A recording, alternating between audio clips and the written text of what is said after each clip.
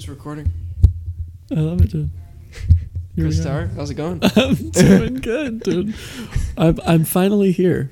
Yeah, I know. It's great. It took a while. It was a lot of planning, that's for sure. I know. Schedule's aligning, but I'm like, you know what? It's like, we're making this happen. Yeah, absolutely. You're a busy man. I guess I am, yeah. I love this place, though. I love your place. This is like, seriously. Thank you. Awesome. It. Everybody comments on it. I mean, like, what a find, bro. Is it the whole house? Yeah, actually, my dad owns it. Yeah, no. So we're all renting it out. Yeah. No wonder. I'm like, how did you find this? Yeah, exactly. Family connection there. Yeah, last time I was here, the opening of these is always a little bit awkward because you don't really know what to say. Okay. You know, so last time I was here, my friend goes, so Rob, do you ever use that fireplace? It's actual. I did have that question cross my mind as I looked. Never used it. I don't blame you. It's a nice like centerpiece for the room, though. Yeah, we're just afraid that it might not be safe. Probably wise. Yeah, we haven't really gotten it checked or anything, so I don't really know if there's cracks in it or anything. Yeah. On the inside. Actually, I had another question about the bunk beds in there. Is just it just in case anyone stays. Wow, you know, super cool. Like, I thought, like, does somebody like actually have a room in the living room, or? No, just in case, like, you know, people don't want to drive home or something like that. You know, good man. We don't like people doing that after they have been. Place to crash, not in the bad sense of Exactly. Yeah, the safe place to crash. Yeah, exactly. Yeah. So, what do you do? What do I do? Yeah. Oh my gosh, that's a loaded question, bro. Well, my official title, I guess, would be like youth director or like youth pastor, I guess, for Christian Life Church. But then I also do like other things there in the office and marketing, and I wear a lot of hats. And choir director. Actually, I love choir directing, which is really music, and I'm on the worship team. I do a lot of stuff.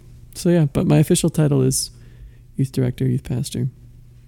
And I get to do that for my job, which is pretty crazy. Yeah, that is crazy. Not a lot of people get to do that. Most people just go to church. People go to church, or they just like have a normal job. Exactly. There have been times where I've been like, oh, I wonder what it'd be like to have a normal job. Not that I haven't had a normal job, but it's funny because now I just started dating somebody, and she works for her brother on this like cloud-based software thing called Salesforce, whatever. And I was just talking with a car full of people. She does this thing, it's called Salesforce, and they're all like, oh yeah, we use that for our firm, we use that for our this and that. Uh-huh. And I'm like, I've never met anybody who knew what that was. And they're like, well, it's because we're all in the workforce. I was like, oh, is that what that's like? That's funny. Anyways. Yeah, that must be interesting. So how do you like run a church? Like, is it I have no idea. No. Is it I mean, do you kind of you run it like a business, obviously, right? Well, that's what's interesting about it is,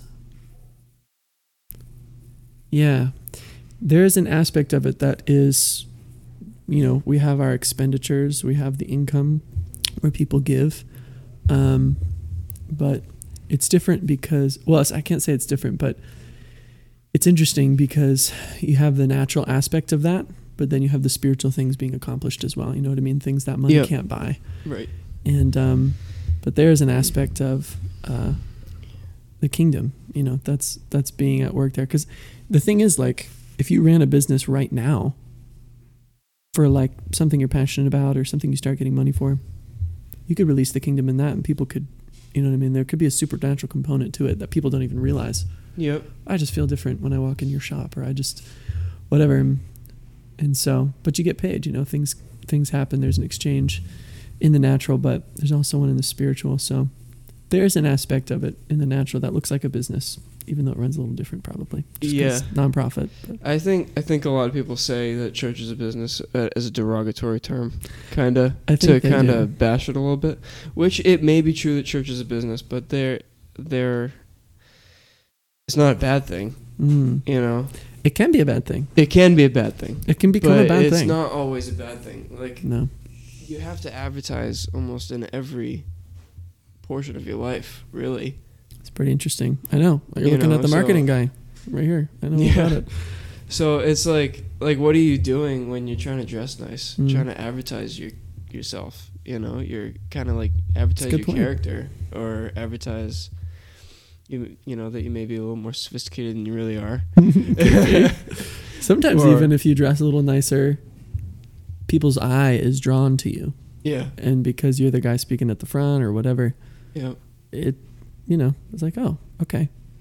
Yeah, and that's really kind of the reason I brought it up, is because it seems that a lot of people who don't like church or don't like Christianity peg every church as a business, but which isn't bad, but it can be bad, and it has been bad. I think it has turned out bad, and in some instances, yeah, in a lot of instances, where it's solely exploiting people for profit. That is bad. But when it's a business in the sense that it wants to bring people to the Lord, that's probably a lot better. Yeah. Yeah, and I think there's an aspect of money that gets really funny. Honey. That's how I always put it. People get really weird with money because they think that money is their source in life, and it's not. There's one source. You're going to have many streams in life. Yeah. How I started earning money was very different than how I earn money today and how I get paid and I'm on salary and all these things. Or people give things to me, because they're generous and they're kind, whatever. There's always going to be many streams throughout life, but there's one source. It's God. Yeah. And if you think that money is your source, then you are going to live from a place of lack, ultimately, because it's an internal poverty mindset. Yeah. The Bible says that God is the one that supplies all my needs. Oh no, just the Bible says God supplies all my needs according to his riches and glory. Yep. But most people believe money supplies all my needs, but it doesn't. That's called the spirit of mammon. Actually, it's very, very deadly. Yeah, and here's the thing about money, really quick, since we're talking about it. I was just listening today. Actually, there's a passage in Hebrews that talks about how Abraham paid tithes to Melchizedek, which is a whole thing. But anyways, laying that aside, he then talks about how not only is like the exchange of wealth happening here and given into man's hands, but it's also there in heaven. So like when I go to give into the work of the Lord in whatever capacity that is, my local church or some ministry that I like or whatever, feel led to give in, or even when I feel led to give to some organization that, feeds the poor or whatever, the Bible talks that there's actually a spiritual exchange. That money is then handed into the hand of God himself, but it's in the spirit. Well, it's just all my money. I put it right there and I put it in his hand. And in the natural. There's a spiritual exchange too, though. So, anyways. That is interesting. Yeah, I might have struggled with that a little bit recently. Haven't we all, my friend?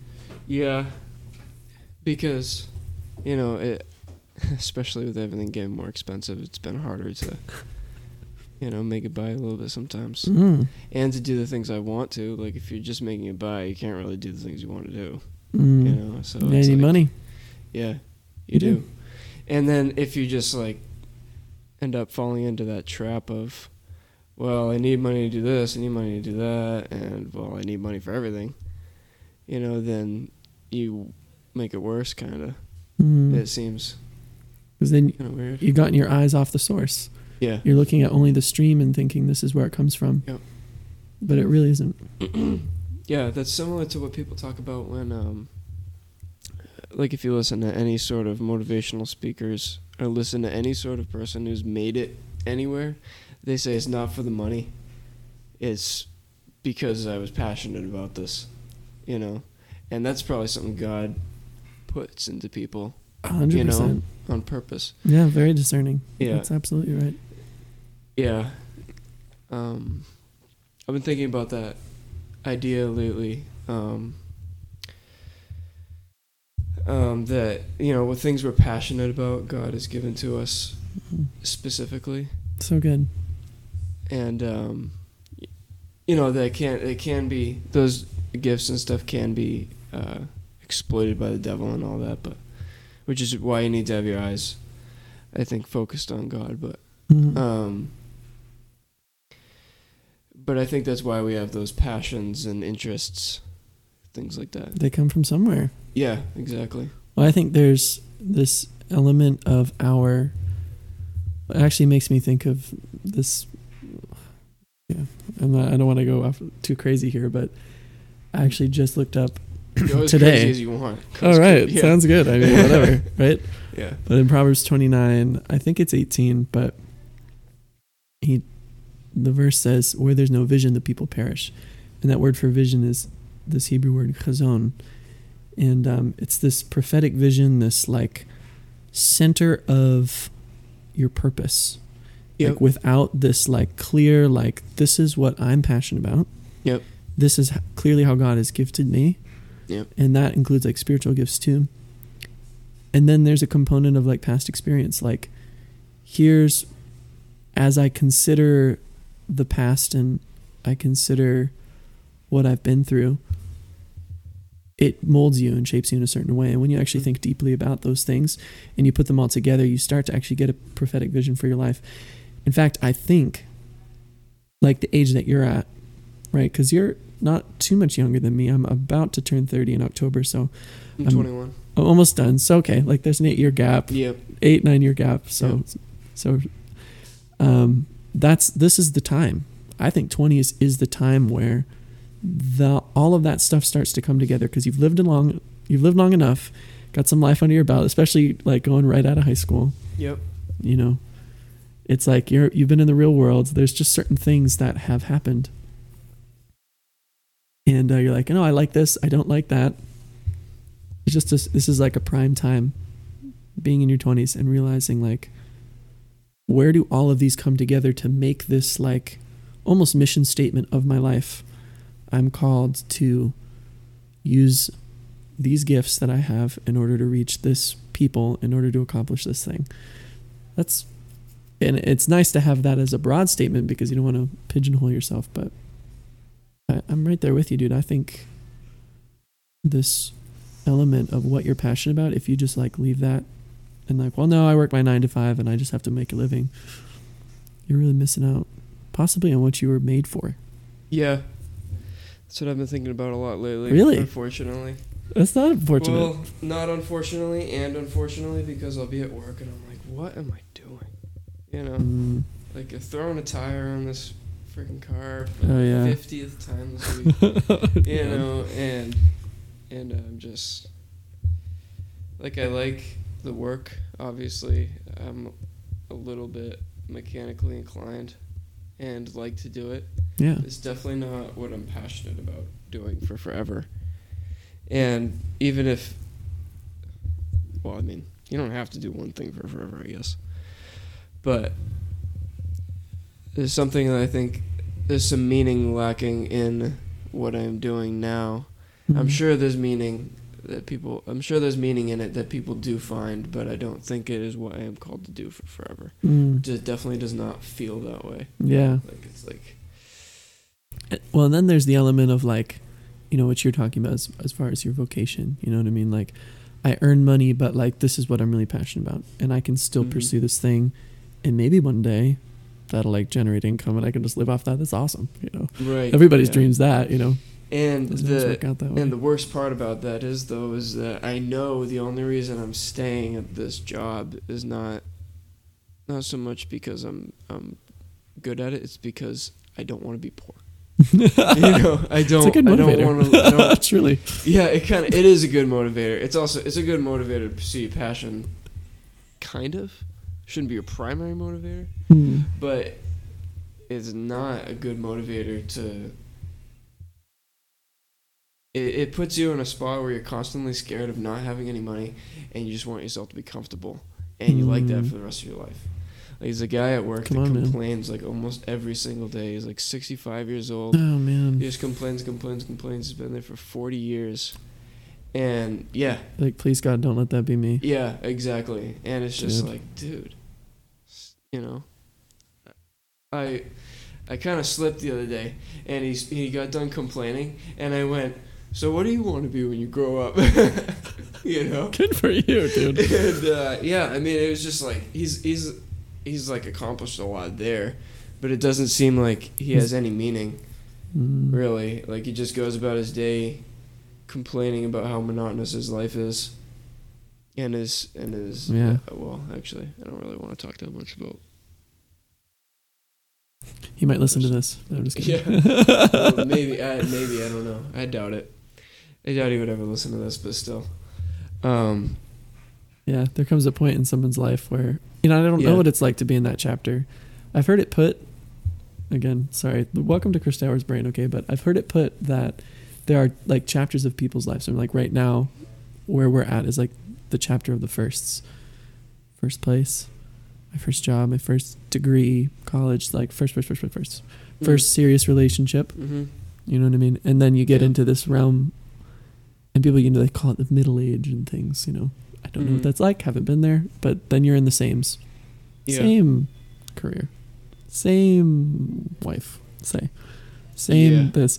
But then there's this final chapter of the lasts. And, you've been married for however many years and you leave a certain place. And you just find yourself thinking, that's probably the last time I'm going to see them. Yeah. But that's the last time we're ever going to be able to visit this place. Or you imagine, so I don't know what that's like to be in his shoes. And yeah. So I can't go there too much, but it's important to think about. Yeah. Yeah, it is. It's kind of scary. It's kind of scary a little bit looking at him and thinking like, wow, I don't ever want to be there. It is. Thank God that you do think that way though. And that you're not just like, well, whatever. Because you could totally accept that same idea and just complain all the time. Yeah. And that'll rob you. A lot of people at work, they're just like, are you sure this is what you want to do for the rest of your life or whatever? Because you're going to be here for forever, every day, and whatever. And I'm just like, that's a great question. And I'm glad you asked me because I've really been thinking about it, Well, the other thing that I would think of that guy, again, I'm like putting all these caveats on this, but nobody's holding a gun up to his head. Yeah, telling him, you got to work here, you got to do this. Like, there's still a choice. Yeah. Well, what if? Okay, you can live by fear. That's still your choice. Yeah, exactly. That's what ifs really are. Well, that can be what ifs really are. There's what if this bad thing happens, and there's also, what if this really great thing happens? Mm-hmm. What if I actually accomplished what I was thinking? Come on. Hope and worry. What if is like amazing. Yeah. Dude, better motivationally speak to me right now, dude. That was amazing. I know. Yeah. You know how long it took me to start doing this podcast? Let's go. Like, it took me like a year of thinking about it. Like, maybe I should start a podcast. Bro, literally, I'm sitting here and I'm like, we're talking about this and I'm thinking, you're already like, I'm going to do this. I'm going to try that. I'm going to get a freaking Corvette or whatever the heck you do. Doing a podcast is not that hard. It's just doing it was the hardest part. Like saying, okay, I'm going to do it. It took me like a year. I'm sure my girlfriend was sick of me talking about it. Like she's probably like, why are you still talking about doing the podcast? You obviously want to do it. Do it. Wow, dude. I mean, she probably did. She didn't say that, but I'm sure she was thinking it. I was thinking it. Like, even if it's not that great. I mean, if the quality's not that great, don't an intro. The quality's going to be better now that we have a better microphone. Dude, this is cool. This is a wicked. Neat. That was $50. That's amazing, dude. Yeah, you got it yesterday. A microphone. Dude, if we had tried earlier, this just wouldn't have been the same. It would be that stupid, choppy headset that I had. Yeah. This is perfect timing, man. Yeah, it's great timing. I love it. Yeah. That also stems from what... So the person I had on last week was a little bit... He's had experiences like other people have had where it feels like they're getting Christianity pushed onto them. I see. I'm sure you've heard that a million times. Sure. Especially being in your position. Yeah. And which is definitely something I've felt before, even though I already am a Christian. What do you mean by that? I guess would be like pushed. What does that mean? Like people saying you're doing this wrong. You need to do this. Or you're basically going to burn in hell. Okay. Which may be true, but that's not the way to go about it. You know what I mean? Yeah, yeah. In a way, I mean, I think the way to go about it is probably to set an example, right? I mean, On how, that's part of it for sure. yeah, You know, a lot of it comes back to, I think about these things a lot myself because they really do matter. What makes me righteous? That's ultimately what it comes down to. Every human desire, I shouldn't say that. There's just an innate thing that's in us that says, I want to be right, or I want to have right standing, or I want to be validated even in my life. Like, I don't care who gives it to me. I just want the, well done, let me give you the pat on the back thing. And, you know, the Bible talks about how the seed of eternity is planted in every heart. You know, deep down, everybody knows there's a God and I'm not him. And we want that validation from him. And so what happens is religion comes in and says, you have to do all these things. No, here's what it looks like to be a Christian. You got to check all these boxes. And do you cross all the T's and dot all your I's like me? Because I am self-righteous. No, Christianity is actually the only religion where you actually have to repent of your self-righteousness, because you have to realize that you cannot be righteous on your own. And that's actually the whole point. The whole point of religion, or I should put it this way, the whole point of the law was to tell you that you're not good enough. Sorry, and you won't be. That's the bad news. But the good news is that there was somebody who was. And when Jesus came and did what he did, it's solely our faith in God, or specifically our faith in the sacrifice of Jesus, that makes us in right standing with God. And that changes everything, because now the Bible says what the law could not do, God did by sending his son in the likeness of sinful flesh, and he condemned sin in the flesh so that we could be free. And now we're actually free from the law. Not to say that we live unrighteously, but now what the law couldn't do, if I really am born again and I love God, I'm going to accidentally live more holy than I ever could trying to follow some rule book. And that's the way it was originally meant to be. But it took some time to get there, just because of the corruption of sin and stuff in the human heart. So that's a hard concept. I'm telling you, what I just said will rub a lot of people the wrong way. Well, what about? I can't tell you how many people, like, I live with somebody who is very interesting person. The word I'd use, and I actually had to look this definition up, but I believe the word is esoteric, which means like really into some fringe, strange things, okay? Ideologically and the rest. And one of the things he always talks about is how Easter is technically a like pagan holiday. Like the word Easter like derives from a pagan holiday and whatever. So he's like, oh, and then you celebrate Jesus's birth. I know my holidays. Jesus' resurrection on Easter. Like, you know. Yeah. And, you know, really that's not the right timing, and he has all this whatever. I'm like, okay, you know. And he makes this big deal about it. I remember one time he kind of cornered me and said, oh, are you going to be celebrating Ramadan? Which is obviously an Islamic whatever holiday. Yep. I was like, no. I'm not gonna. He's like, oh, but yet you're gonna go celebrate another pagan holiday, which is Easter. And I guess my answer to him was, if that made me righteous, observing that holiday like you say, then I would care more. But it doesn't make me righteous, so I don't care. It really does take care of quite a bit. Yeah. And honestly, to people who have had that wound, the religious wound can go deep, bro. Let me tell you. Yeah. And I know I've probably inflicted on people well-meaning. I probably meant well, but I was wrong. And it is unfortunate, because you actually miss out on what the gospel's really all about. Yeah. So. Yeah, the person I was talking about, it was from a relative that kind of was a little crossing boundaries, you know, kind of thing. I see.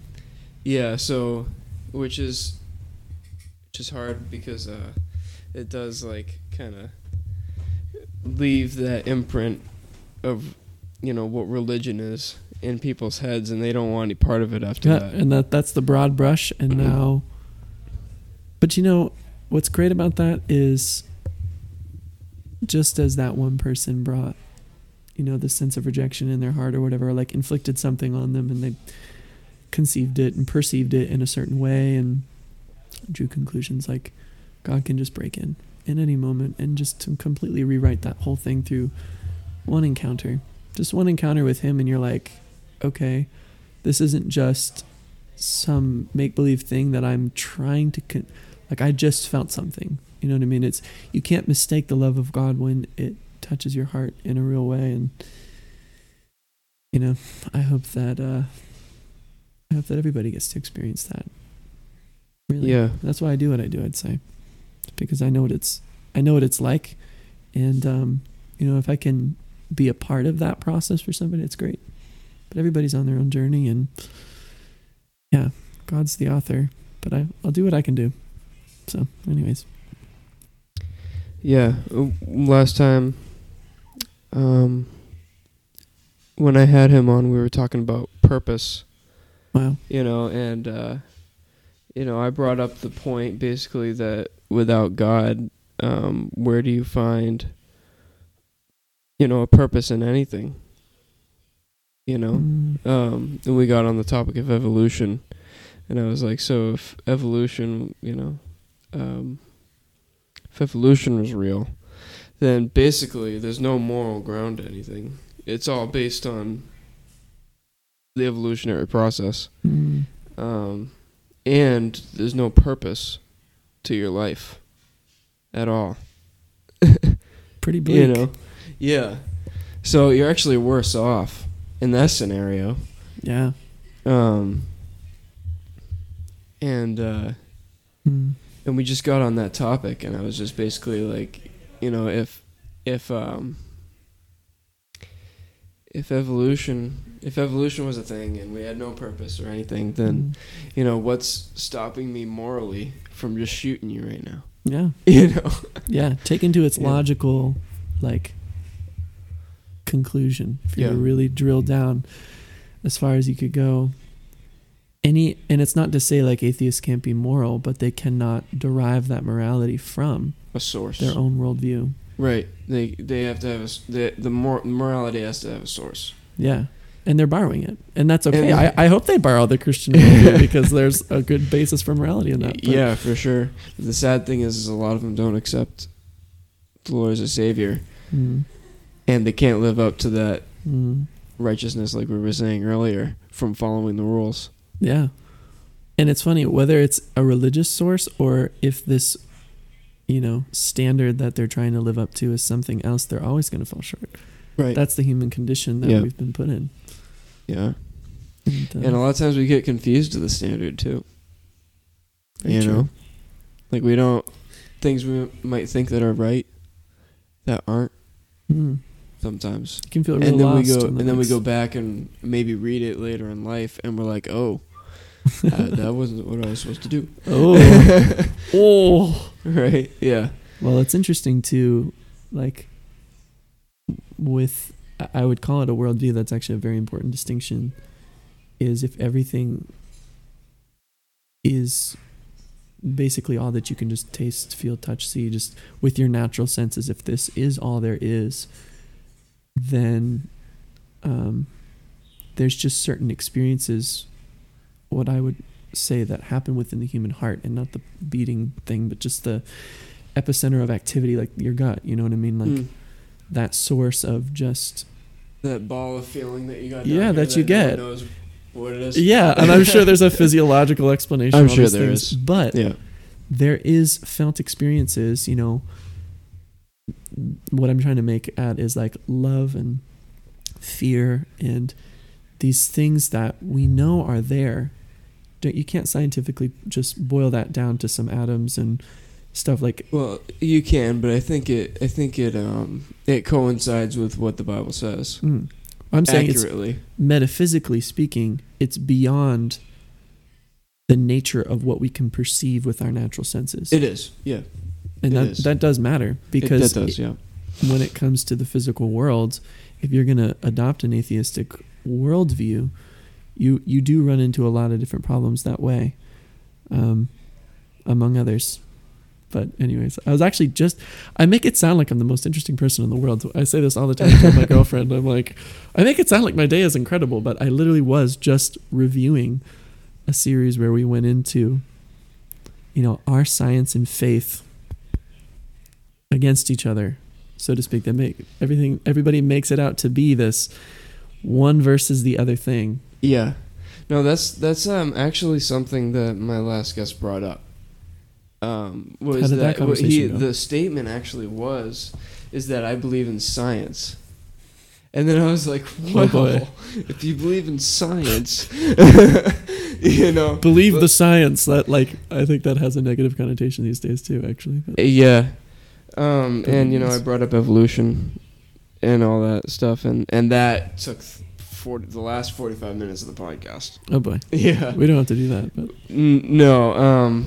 But yeah, I just pointed out he talked the most. I didn't really get many points in, so but the points if you could do the points, what were they? Well, the points that I did cite kind of caused a eruption.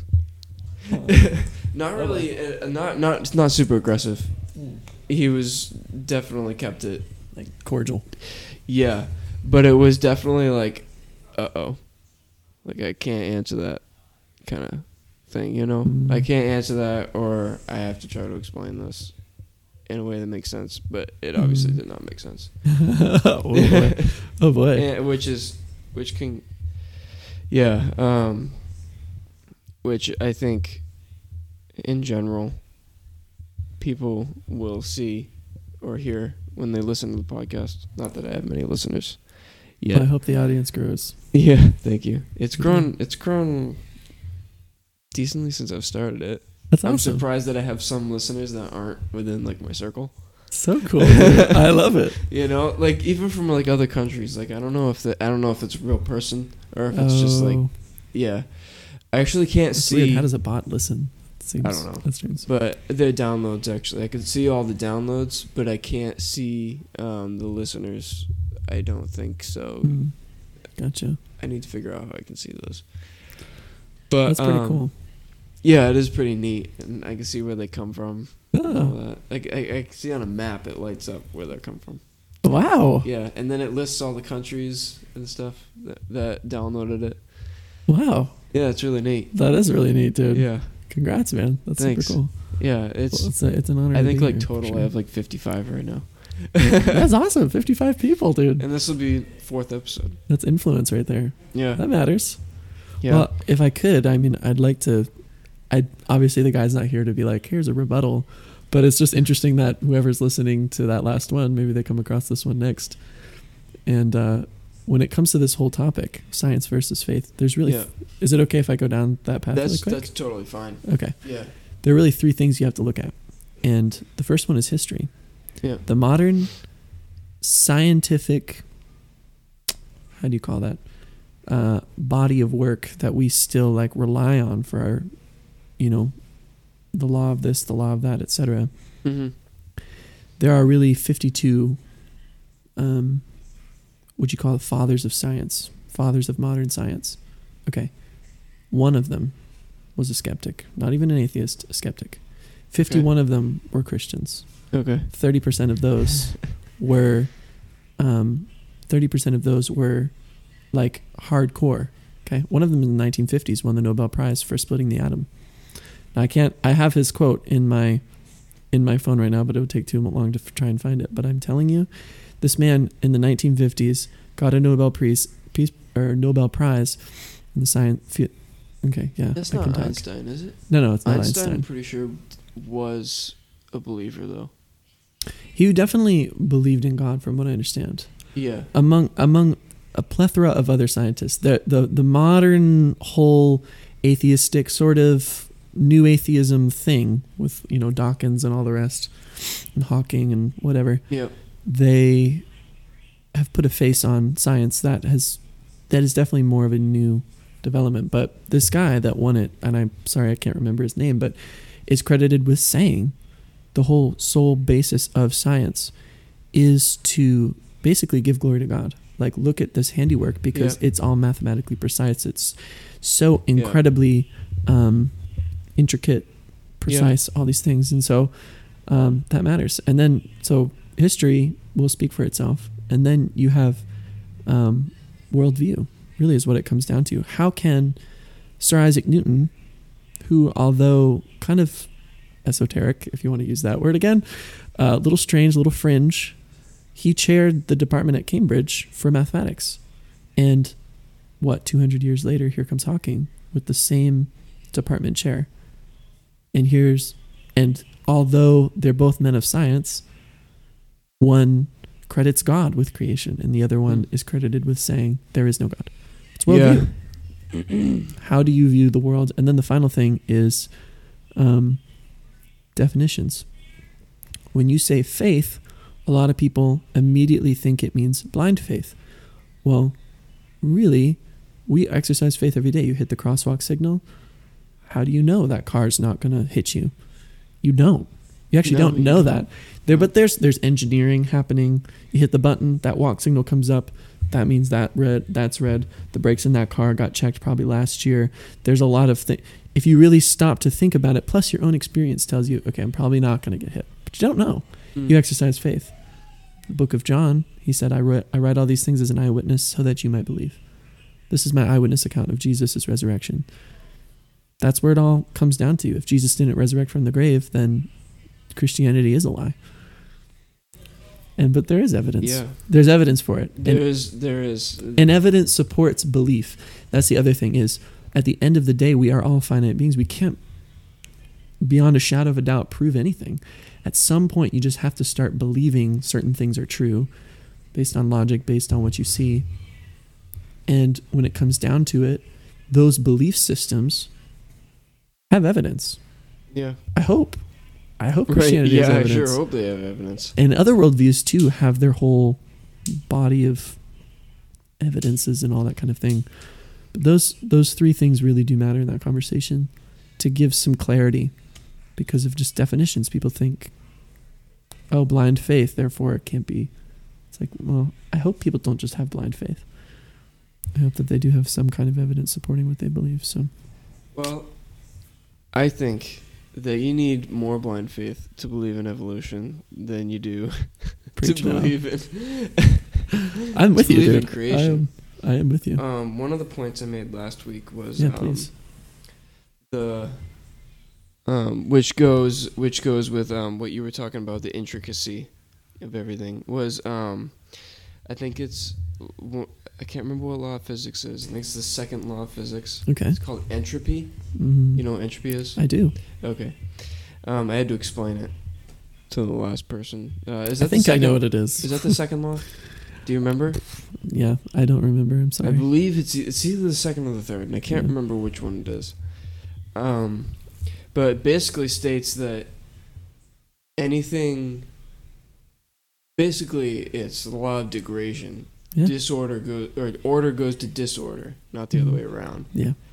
So basically, if I put a bunch of airplane parts in a hangar, the airplane's not going to put itself together.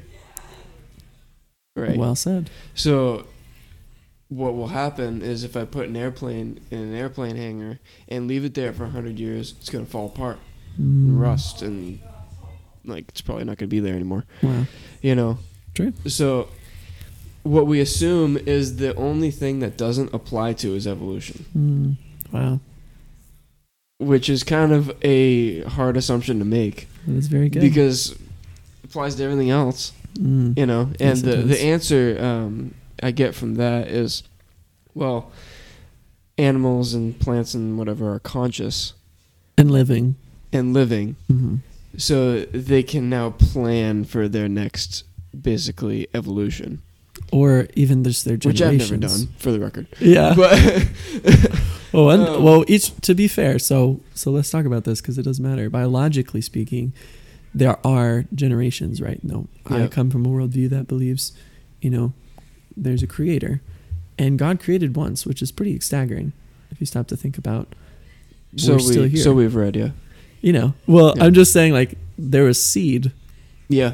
The idea of seed and how it produces after itself. And God never was like, oh, I got to keep creating trees. He did it once, and now there are trees still. Yeah, et cetera, et cetera. So that's part of the organization, though, that he created. That's part of the machine he created to run. Well, that's kind of what it is. It's organized mathematically as a machine. Sorry, I had the mic too far away. No, that's all good. Obviously it's a little bit more meaningful than a machine that we make, but yeah. But well, there's definitely more to it. Like, so the crux of evolution actually has to do with, and you can bring this up with him if you ever get in the conversation again, and it does matter, is beneficial mutation. So it's very true that living things mutate. Okay, so where eye color comes from, different skin colors, I believe Adam and Eve all had those. Okay, and so the degradation thing that you're talking about, it kind of is happening in how we see the family tree, so to speak, like splinter in a gajillion different directions. Maybe why people used to live 900 years and they don't anymore. Among other things. Environmentally, I think things have definitely changed since then. Yeah, for sure. But with beneficial mutation, that is an important conversation because... Yeah, and we did have that conversation. Did you? A little bit, yeah. Okay. So basically the conversation was, why do we have black people and why do we have white people? And why do we have people who look this way and people who look that way? Yeah. And why do we have, different types of animals and all that kind of thing? What was your answer? Or his? Or that was I think he might have brought that up. I can't remember. Okay. But it was...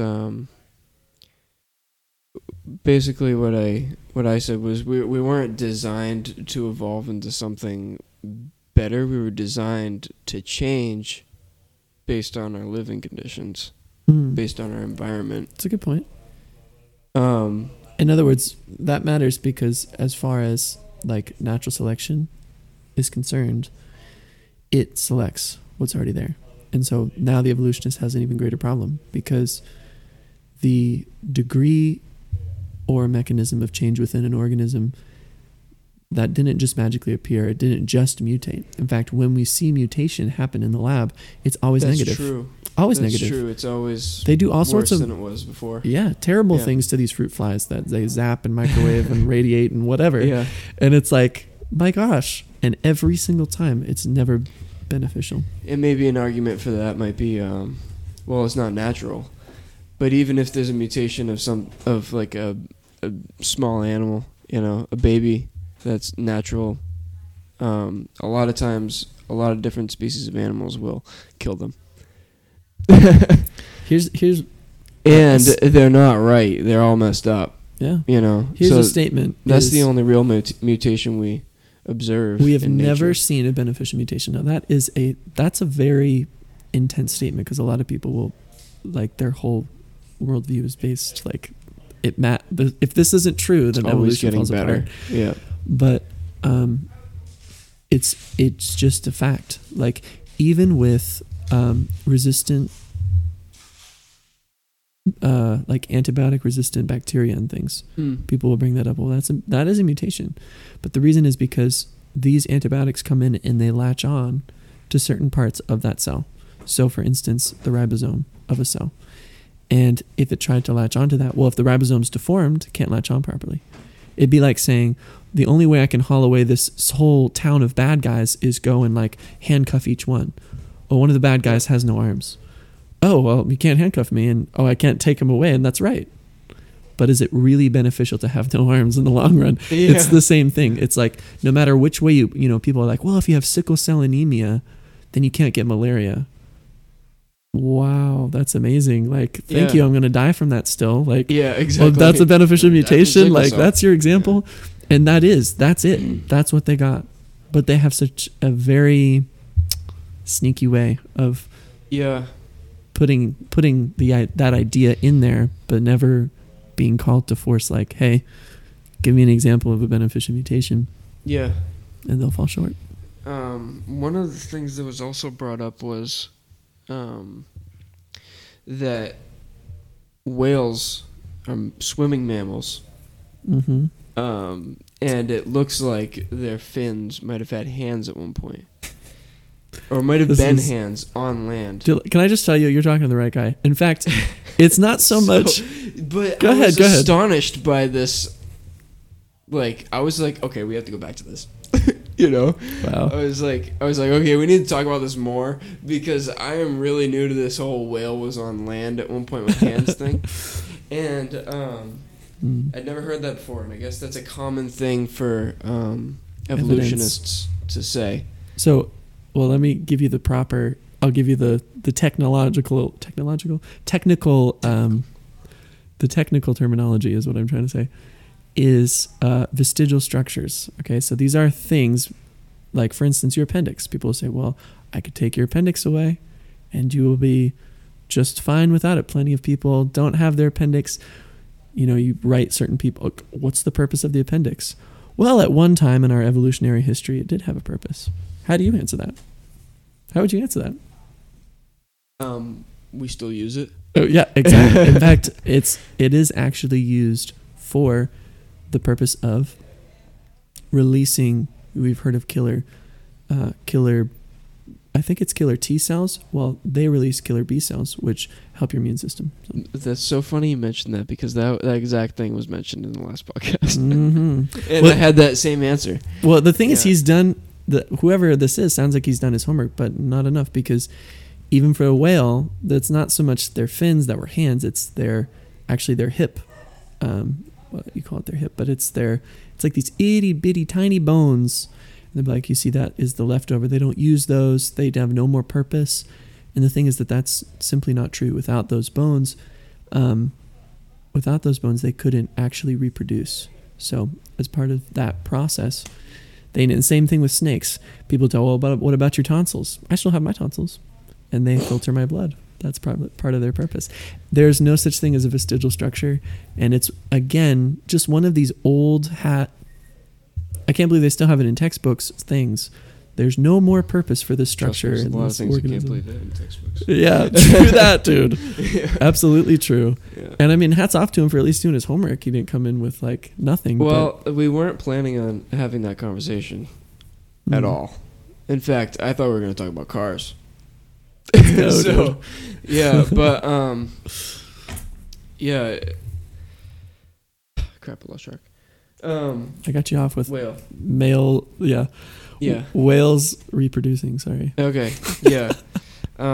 We also have to talk about the fact that the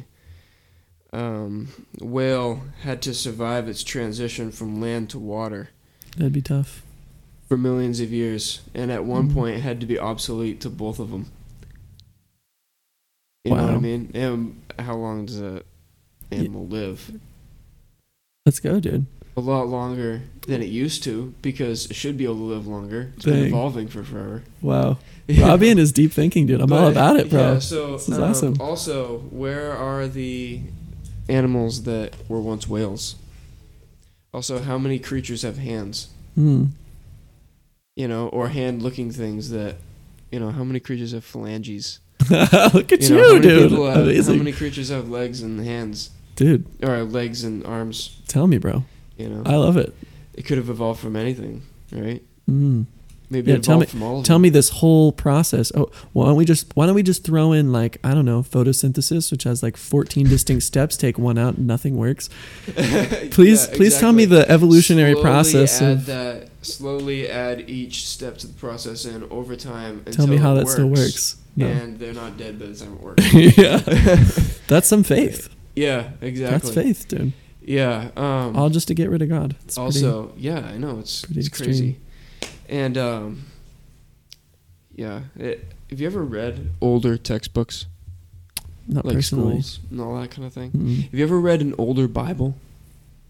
No. Big, thick one they used to deliver to your doors. I mean, but like it wasn't like massive ones they used to deliver your door with metal bracing. Yeah, it's so good. You ever read one of those? I've never cracked one open. I got to tell you. I found one. Really? And I haven't bought it. I want to buy it. Gosh. I don't even know if it's still there, but I really want to buy it. Wow. If you open it up, it has like the Bible is more than just the Bible books. It is nature and drawings and like lore. Wow. And everything in that it. Bible sounds amazing, dude. I want to look sick. at it.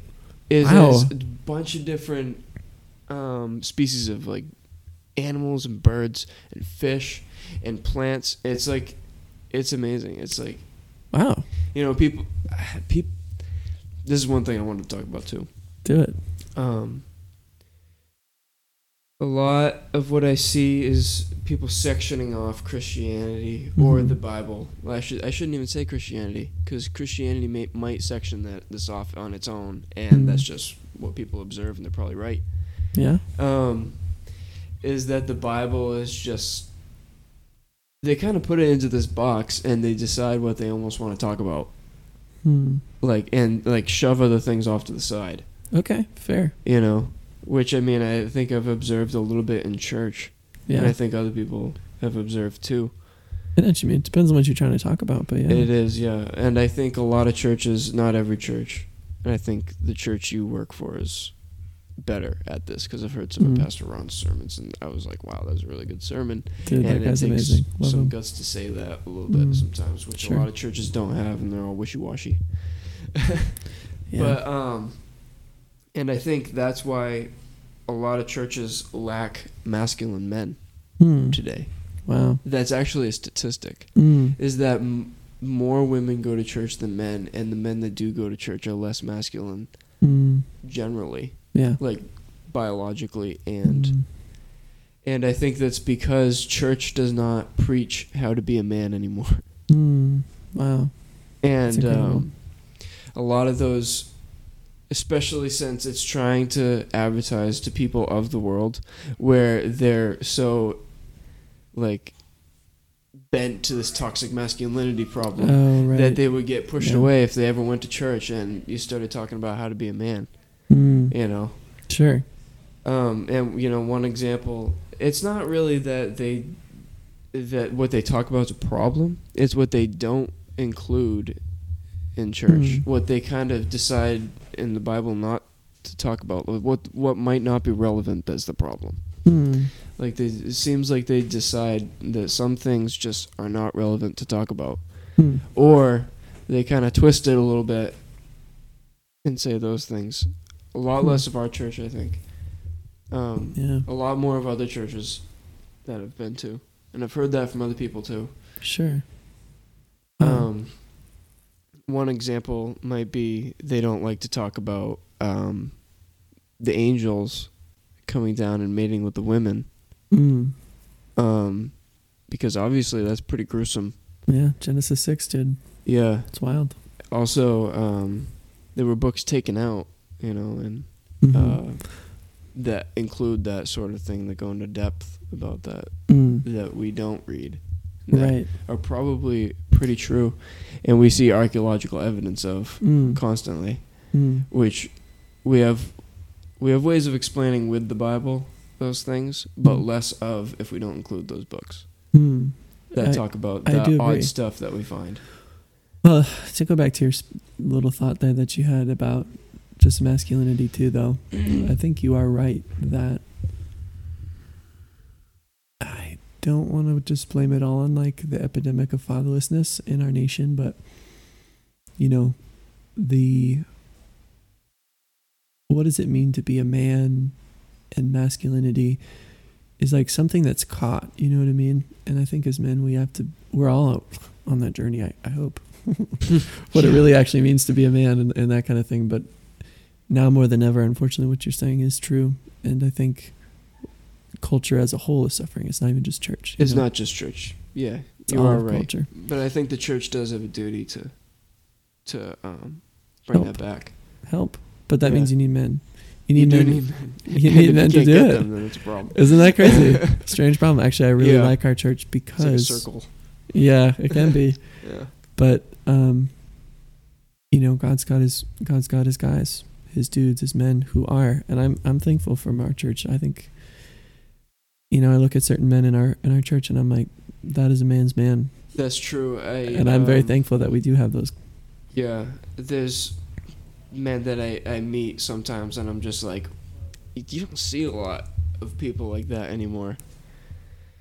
It seems like you almost read about them. Dude, yeah. You almost read about them in old books and like old fairy tales, and you don't think they even like exist anymore. It is. And that's honestly a real tragedy, and it's not that the macho men have to be some like these men, even though I would call them very macho, very masculine, they're like, they love God, but they have a unique expression of what that is because they're living it out in a distinctly masculine way. And I think it's something to be, for me, I'm like, I got to hang out with you more because I want to catch some of what you got, because that matters. You know what I mean? It does matter.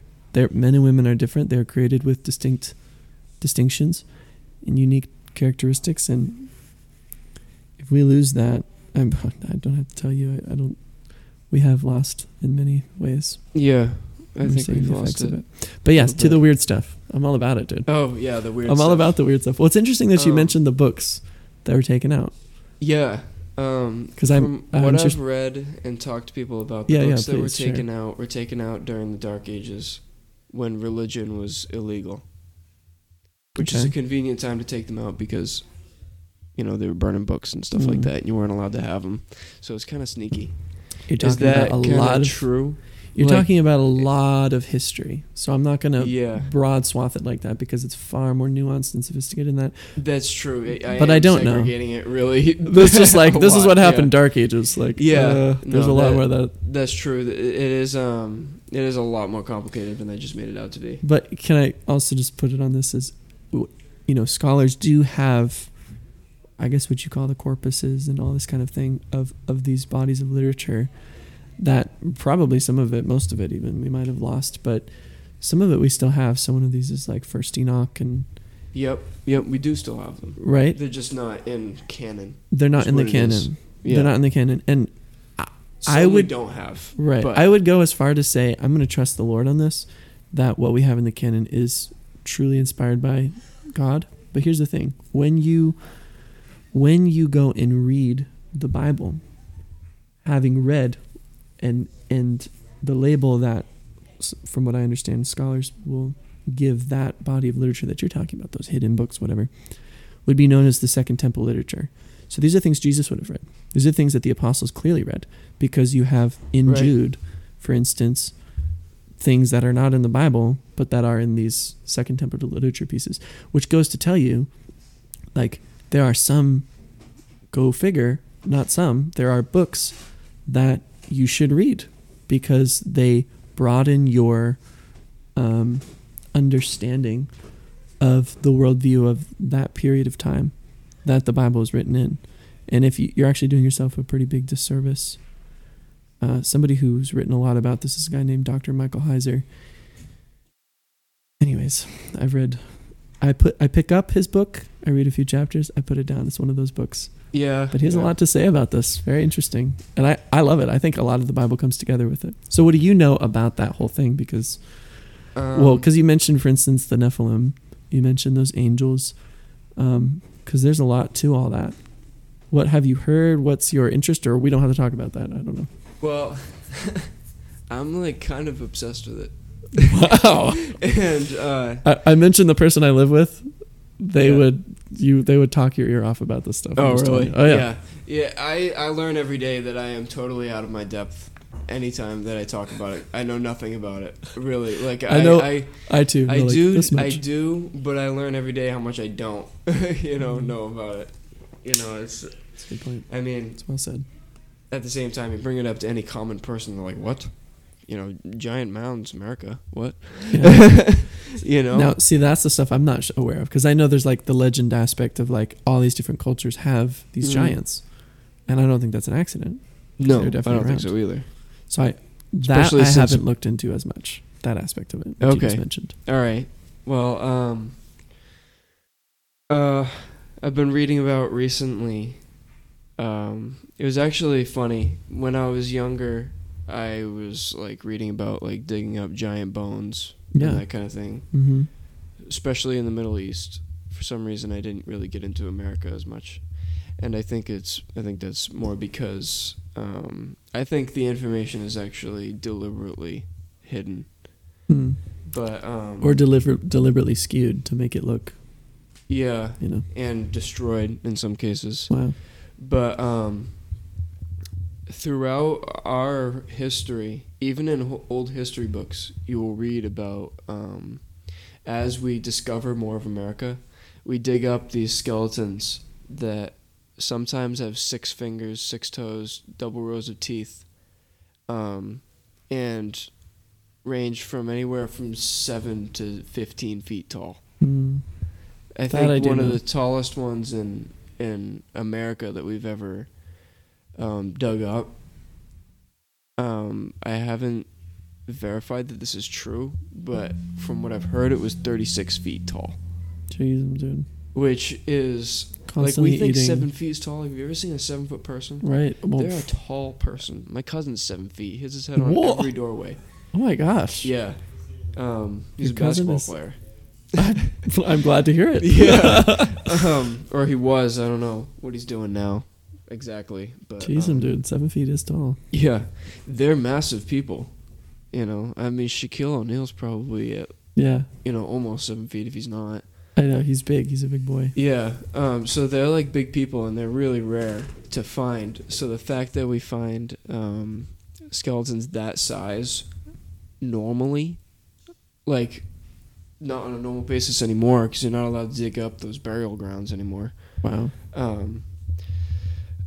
And that there were legends of Native Americans talking about them all the time. I've heard or it living with them. When they go to greet, Yeah. is to show I have We five have fingers. 5 fingers. Exactly. Yeah. You've heard that too? Yeah. Yeah, I was reading about that.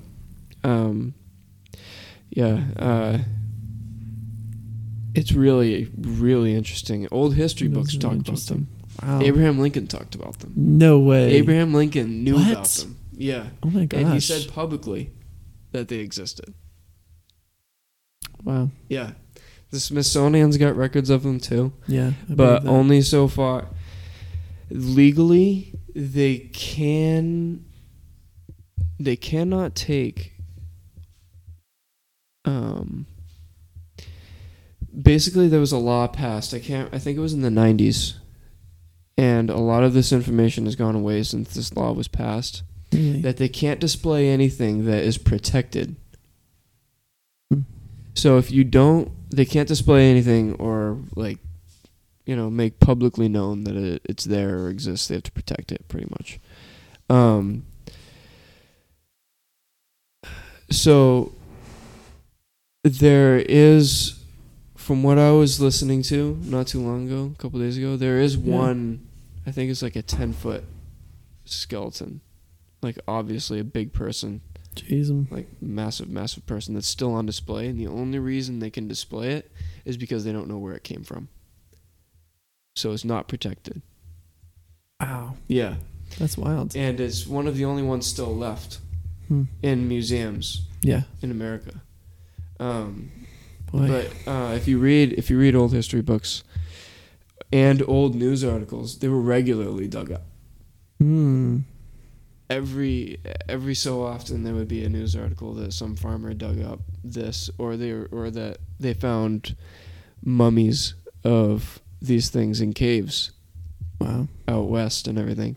One that it was allegedly covered up at the Smithsonian and destroyed was in the Grand Canyon. It was a really famous one. There's a cave called Kincaid's Cave, which wow, dude, I'm learning so much right now. makes me even more suspicious, is that it's actually protected by the military. 90% of the Grand Canyon's off limits. What? And protected by the military. Is that right? Yeah. If you've ever seen the Grand Canyon, that is way believable. It's absolutely massive. I've never been, sadly. Ridiculously massive. I want to go. If you hear that and you're like, no way, 90%. You can't even walk 1% in a day if you wanted to. It's it's ridiculous massive. Yeah. So there's a cave in the Grand Canyon called Kincaid's Cave, and it's because an explorer, his last name was Kincaid. I can't remember his first name. Not Thomas, I hope. Just kidding. No, Thomas Kincaid. It's those paintings. Doesn't matter. Okay, sorry. Anyway. I couldn't help myself. I don't know who that is anyway. I don't think so. That's okay. Anyway, I might if you show me. But yeah, they're very beautiful paintings. Okay. Usually Christmas themed. He found a cave, and in this cave are Egyptian artifacts and Buddhist artifacts. Which is weird that they're together and weird that they're in North America. There's a lot of weird things about that. Yeah. Yeah, if you go further into the cave, there were tons of giant skeleton mummies in the cave. Gosh. Yeah. What is this national treasure that the military is? Yeah. So protecting. Now I'm curious. Yeah, and this was in the news. I've never heard of this before. Yeah, beginning in the 1900s, I think. It was like it was before 1910, I believe, that they found this. Wow.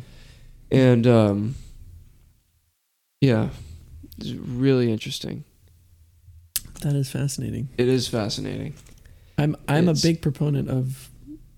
To me, I can speak a lot to the biblical side of it because I have watched a lot of things, read things, etc. And from what I can tell, biblically speaking, there were definitely giants. And just even culturally, when you think about like cannibalism and things, it just certain practices and whatever that are just so awful. Yeah. If that was rampant in my, again, worldview, believing in the flood and Noah and everything, it just makes sense. Noah was found to be perfect before God, but it was in his generations. It was his blood. Yeah. I believe that too. Mm. And that's one of the things. That's a good example of what I was talking about being taught in church too. Because actually what I grew up believing was that Noah was the only person who did anything right. Yeah. He was righteous before God's eyes in, what standards? Right. But you know what? To be fair, he probably was. He probably was. I'm not going to put that off. But there's also speculation that he wasn't that great of a guy. Well, which he probably wasn't. We can tell. I mean, he got drunk. Everybody's blown it somewhere. Yeah, so, which, obviously means that he wasn't righteous in that way. But it also says in those chapters that there were giants in the days of Noah. Mm-hmm. Well, Genesis chapter 6 talks about them being unclean, like in their generations as well, right? I don't think it says that in the Bible. So again, we're getting into the Second Temple literature type stuff, and again, I'm not bashing that or saying don't go read it or anything. Back then, if you were to ask people, there's a reason why that matters, why Genesis 6 matters, okay? The first 11 chapters of Genesis, it's like, oh, here's a bunch of human history, and then suddenly we get to Genesis chapter 12, and we meet this guy Abraham, and just the whole narrative changes. And it's because God's focus, he wants us to be on a certain thing. However, if you were to ask the average Second Temple period Jewish person, why is the world it is today, their answer would be different than the average Christians today. Because the average Christian would be like, Genesis 3, we ate from the tree, our spiritual connection with God was broken, like sin entered the world. The Second Temple, again, I say Second Temple, that's a period of time when Jesus lived, essentially, okay? They, like Paul, the people who wrote the New Testament, okay? Their answer would be Genesis 3 is one of those things, for sure. And then their other answer would be Genesis 6, because the spirits of all the Nephilim who died in the flood are the unclean spirits. They're actually called bastard spirits. I've heard that, yeah. Yeah. So in the same way when Jesus commanded them to go into he let them go into the swine, that whole herd of swine, and they all drown. Like weird little parallel there with potentially what happened in the flood. You know what I mean? Yeah. And so there's that. Okay. So in other words, why is the world how it is today? The acceleration of evil. Okay, if you have demonic energy on evil behavior, you're going to have an acceleration of evil in the world. So they would answer the reason the world is the reason it is today partly is due to Genesis 6. And then, in fact, they would take it a step further. And this is even more fringe, but I believe it because I've had it shown to me in Scripture. And this is what's more fascinating, in my opinion. Okay. Is Genesis 11 with the Tower of Babel. Now, you don't get it from the original text, or I shouldn't say the original text, but the story of Genesis 11. You don't get this until you go to, I believe it's Deuteronomy 38, but you'll have to go, it might be Deuteronomy 32. I'll check after. Okay, this is what's interesting. Okay, so again, the oldest manuscripts say in that portion that God apportioned all the nations according to the number of the sons of God, which is a term for angels. Okay? Mm-hmm. then he says, but Jacob is my portion. In other words, the nation of Israel belongs to God. So here's what we can gather on that. And again, I wish I had it all in my brain, but there's a psalm that talks about God standing in the assembly of the gods. So in other words, the Most High God stands in the assembly of the gods. I've heard of that. Okay, that matters too. Yes. Because why does it matter? Is because God has a whole family in heaven called the council. It's called the divine council.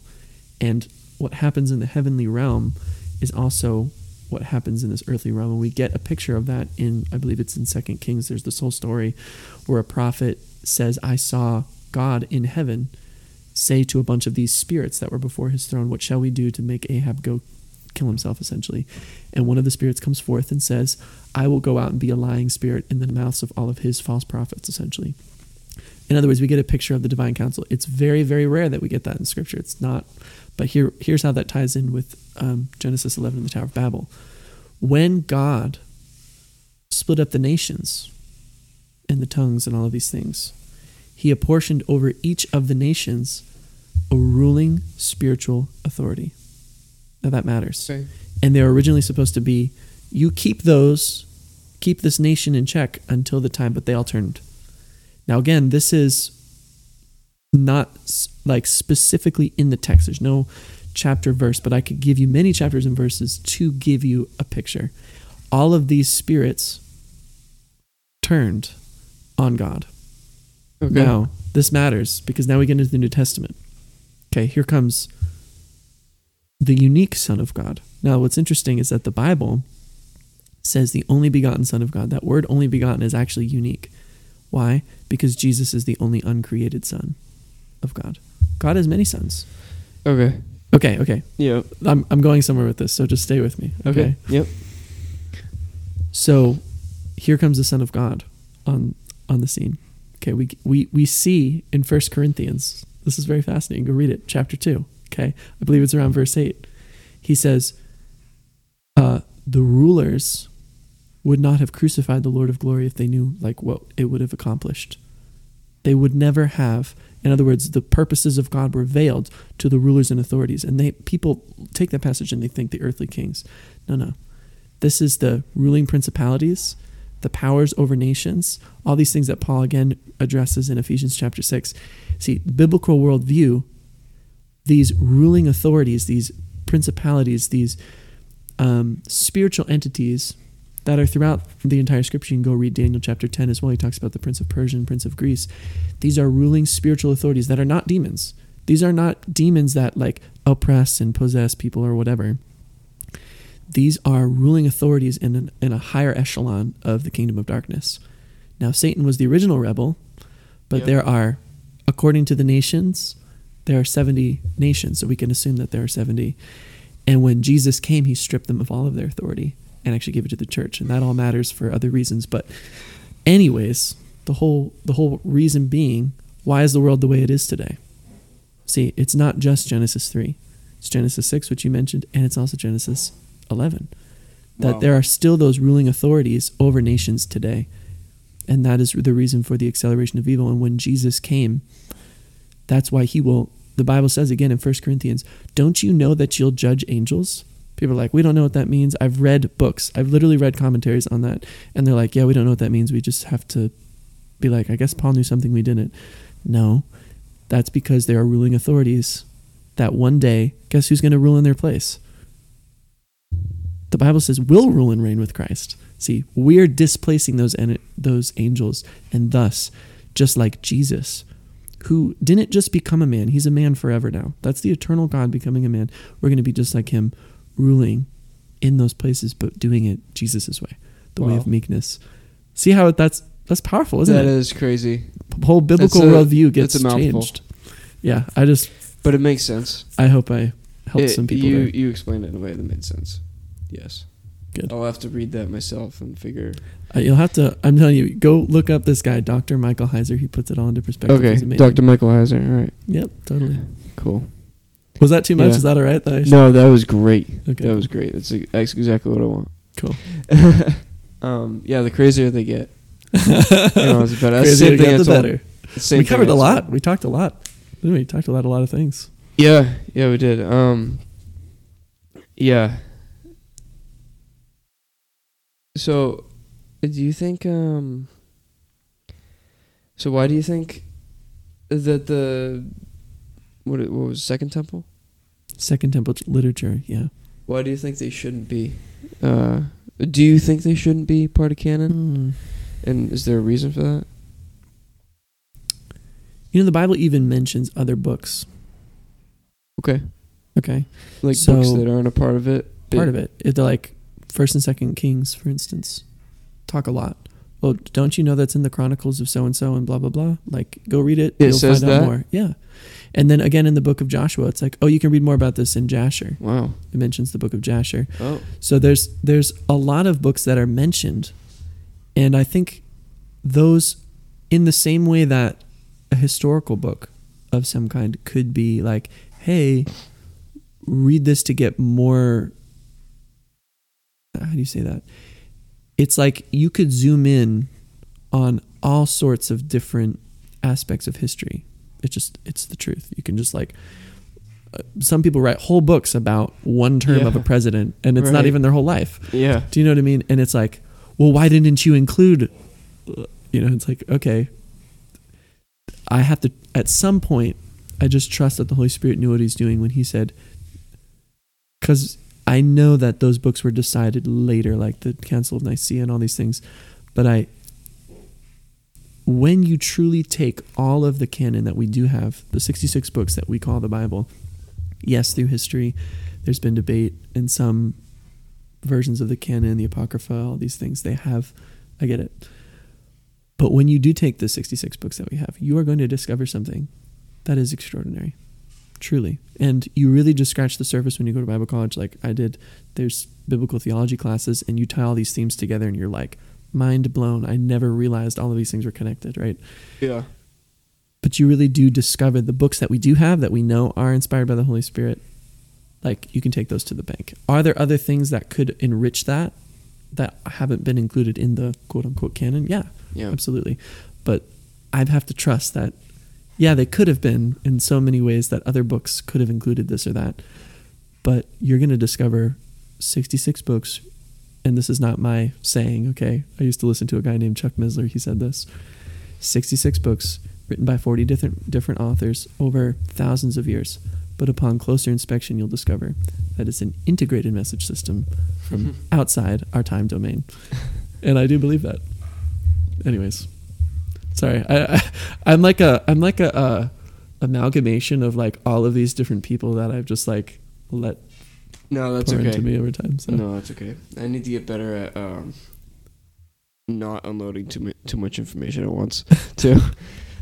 I'm all about it. That was actually really interesting. I've never heard this whole cave thing that you mentioned. Oh, really? No, this is so cool. Yeah.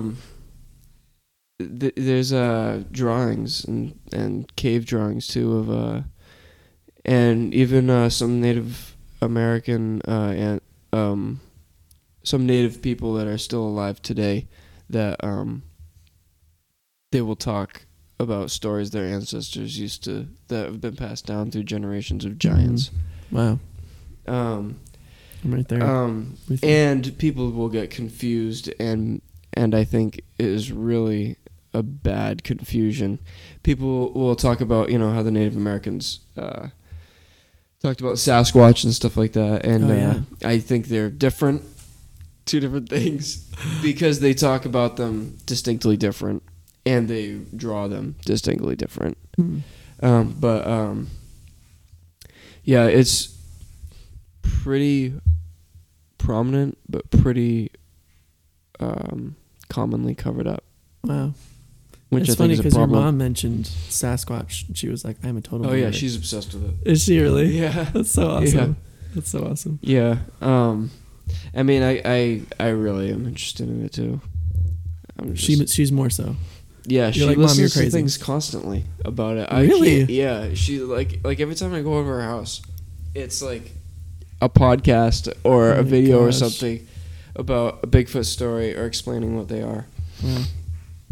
Or something like that. Very interesting. Yeah, it is very Can interesting. you educate just in like a short little segment here what what is Sasquatch? I literally, as someone who's never. I have no idea. I mean, there's been so much speculation and everything on it. Fair. What's weird about it is you don't find any bones. They always seem to just disappear when they're walking away. And wow. And they're almost in supernatural. a lot of places that are either protected or national parks. Like Theodore Roosevelt started Yosemite because they saw Bigfoot there, which is the first national park ever. No, is it Yellowstone? Crap, I can't remember. Is it Yosemite or Yellowstone? I get them mixed up sometimes. Wow. But yeah, you probably won't find that normally. But if you read old books and stuff, it will. And if you read about the first national park, it was started because they saw Bigfoot. Dang. Yeah. So, I mean, there's definitely something going on. It's just what it is. What is it? No idea. And cool. There also seem to be places where people see other things often, like UFOs and that kind of thing. Mm-hmm. Like, there's a place pretty commonly known called Skinwalker Ranch. You ever heard of that? No. So it's a place, I think it's in Arizona or New Mexico, something like that. And it's a cattle ranch that a family moved into at some point. And they were just tormented like by all these random things over time. Like the first month they lived there, everything was normal. You'd be able to get a lot more information if you read or watched something about it. Sure. But they saw things like these orbs in the air that would just like hang there and just chill like in the house and everything. And things would disappear. Things would show up like in walls, like embedded in them. One thing that stuck in my mind that I was reading about was they were every once in a while they'd see this massive wolf. It was just huge. And it would just like walk away and disappear. And then another one, I think they did see Bigfoot on the property. Like what they thought might look like, what a Bigfoot might look like. And they also saw UFOs. And they also, weird things would happen, like their cattle would disappear and show up with no sex organs, no tongues, no eyes. It was weird. I'd say. It's interesting because a lot of that sounds very supernatural. Yeah, and one thing that really stuck in my head as well was, one of the stories was one day they went outside and all of their, I think it was cattle. Yeah, it was cattle. They were all disappeared, all gone. No cattle in the field, and they spent forever looking for it, forever looking for all their cattle, and this was their business, was cattle. I see. And they opened up one of their trailers, and they were all in there facing the same direction, stacked side to side, front to back, just sitting there doing nothing, not dead or anything, just like hazed in a trance. And they like spooked them, and they all woke up and ran out. Bizarre. Yeah. And this is supposedly real, and this is the reason they left this ranch. After that, a billionaire, I think he's a billionaire. He's a millionaire if he's not a billionaire. Named Robert Bigelow, who was really into the paranormal stuff, bought it. Eventually, the military took it over. Wow. Yeah, and now that's who has possession of it to this day, is the military. Wow. You get in big trouble if you go there. A lot of people have gone there and stayed, and they've said, I think there is a movie. I think it's a horror movie. Yeah, it looks very horror-ish. I have seen some of it. Well, I haven't watched the movie, but I just mean the trailer. I'm like, I don't think that's my cup of tea. But no, that's a real place. Wow. Yeah. When you said that, I'm like, I wonder if that's what you're talking about. It's absolutely bizarre. I'm really interested in that kind of thing. I'm really tempted to go. Well, now that you probably can't. You mean to go see the movie or to go to the place? No, to go there and see if that stuff really happens. Apparently, if you go there That's it. and you just stay there for a week, nothing really happens. But you have to be there for a long time for it to start really happening. Yeah. But the family that lived there Interesting. got so bad that they had to leave. You know? Yeah, anything paranormal. It does remind me, actually, of certain encounters I've heard that people say that they've had with aliens, but it was, not to be gross or anything, but like sexual in nature and like terrible, violated. But suddenly they just like remember Jesus, or they just remember Amazing Grace or something, and start or singing they it, and it just say- completely stops. They say his name and it stops. Yeah. So I'm I've like, heard that okay, too. this is like, there's some element of this that's Demonic. demonic. Yeah, It that's is, how I'd yeah. put it too. I think so. And, Especially because the observations that people have of these things defy physics. You know what I mean? Defy certain laws of physics. So I'm not saying that, therefore they every operate element- outside the realm of physics that we That's- operate in. Yeah, which kind of tells me something. Their machinery does, and There's something and they about do. that tells me Yeah. something. yeah, I don't know something what it going is. on. But, now we're getting into that whole, again, supernatural Yeah, realm of things. So yeah, anyways. that kind of stuff too happens at national parks. A lot. Really? Yeah. Now, see, that's one of my dreams, not putting the paranormal things aside there, but the on my bucket list is to like take a picture of a vista of that's just like breathtaking, something somebody wants on like their desktop background or something. They are absolutely beautiful. I totally Most yeah. of You them. went out there. That's right. Where did Yeah. you go again? I first place I stopped was Badlands, and then after that it was Yellowstone. And I stayed in Yellowstone for like a week. That's awesome. Yeah. Yellowstone That was would be probably cool. one of the most beautiful places I've ever seen. Wow, that's why they're preserved. I'm so glad we have those. Yeah. Preserved It like is that. absolutely awesome. I want to go The to colors Yosemite is as well. ridiculous. And the wildlife. Like, you just be driving Wow. and there's a bison. Oh, there's an elk. Really? Yeah. So cool. People will walk up to them too. They're really dumb.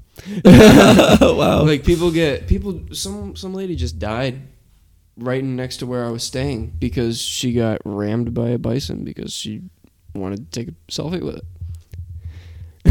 Like, literally just died. My girlfriend just sent me a link to it. Wow. Like, she's like, this happened right next to where we stayed. Oh my Kind of gosh. thing. And it happens all the time just because people, for some reason, have no fear of these massive animals that are wild. I'd be afraid. It's like, get back in the car, honey. Yeah, exactly. Exactly. You can imagine, like, oh yeah, we're on vacation and my wife died. Like, Yeah. wow. Yeah, seriously. crazy, That man. ought to ruin a trip. Dang. Yeah. One of these days I'm gonna make it out there. That's hopefully sooner rather than later. Yeah, then We'll after see. that, I went down to in Utah, I think. Oh. Zion National Park. Oh wow. Yeah. I've heard of it. Yeah. Is that what's the Grand Tetons? Is that out there? That's right below Yellowstone. That's cool too. I went there too. Okay. Dang, dude, you got all the hot spots. Yeah. Then I went to the Grand Canyon. Saw that too. Geez, some guy. Yeah. All by yourself? All by myself. Well, my girlfriend was working in Yellowstone. That's why I stayed in Yellowstone so long. But I would have chosen actually probably to stay in Yellowstone longer because it was so cool. There's sometimes I'm tempted to go back there and just work there Wow.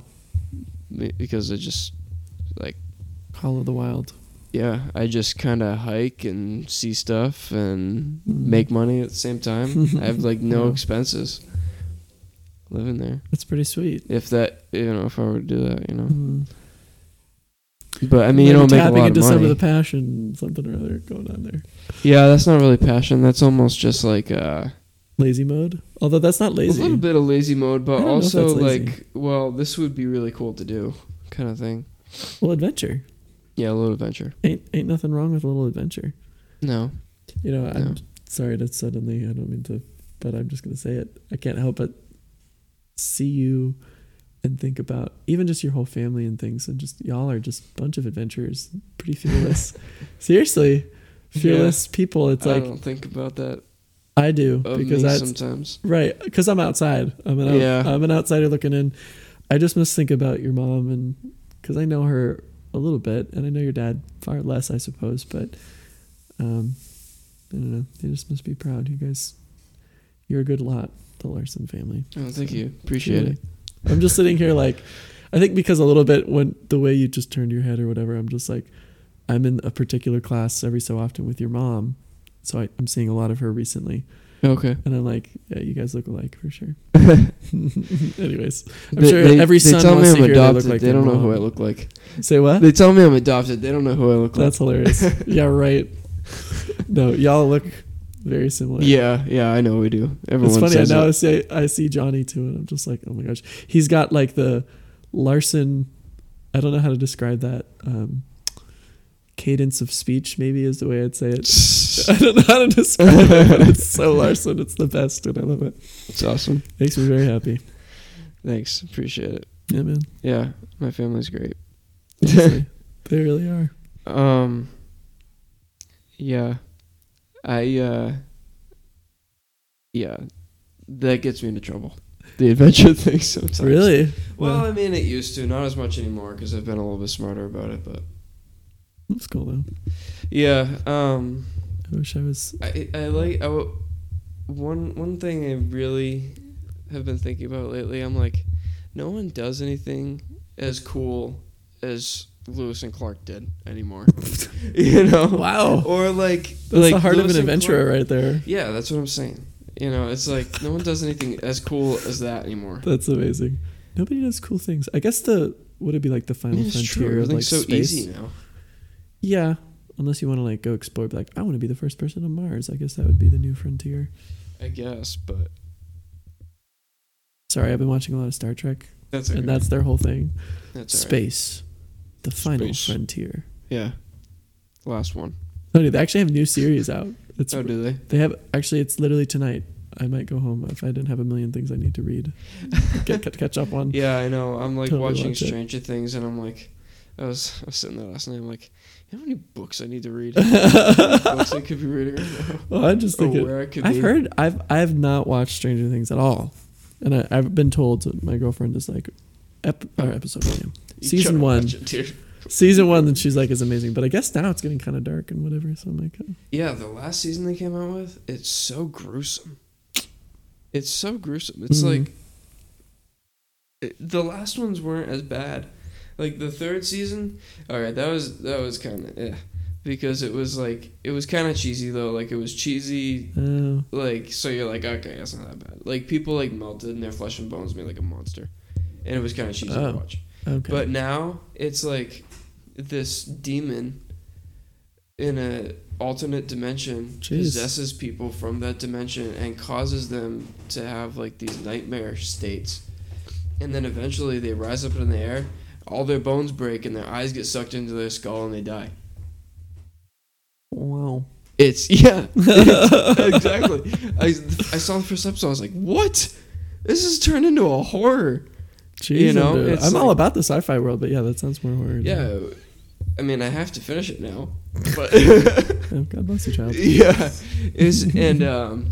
that show is actually based off of a military project, believe it or not, called the Montauk Project, which Really? is shut down because of how bad it went. Okay. Yeah, I don't know enough about the show or any of that, so. Yeah, okay, so let me just give you a brief run over. In the show, they have this machine that is opening the door. Or actually, they have these telepathic kids that help open a door to The Upside Down or something. the Upside Down, which is Okay. the opposite dimension to the world we're in, or I see. whatever.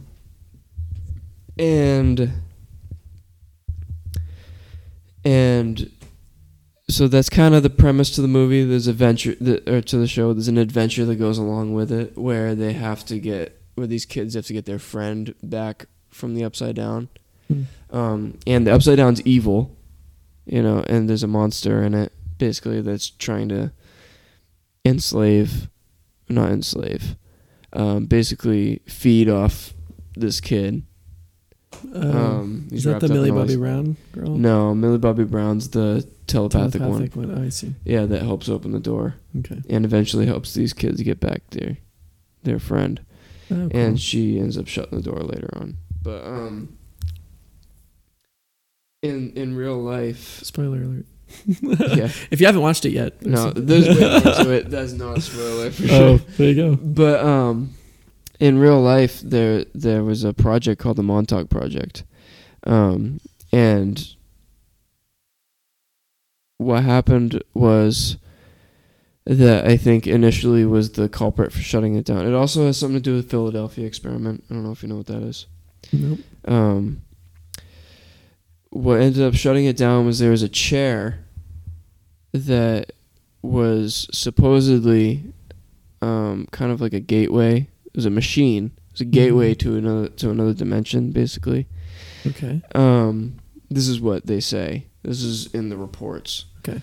And this monster basically came out of it and destroyed the place. And they ended up having to shut down the project. Interesting. Yeah. Yeah. That kind of puts me, I started just to think about a thing I heard about quantum computing, and the guy was talking about, I don't know, something to that effect, where it's like how it's able to compute is so like amazing. And he was like, it feels like you're at the altar of an alien god or something, he said.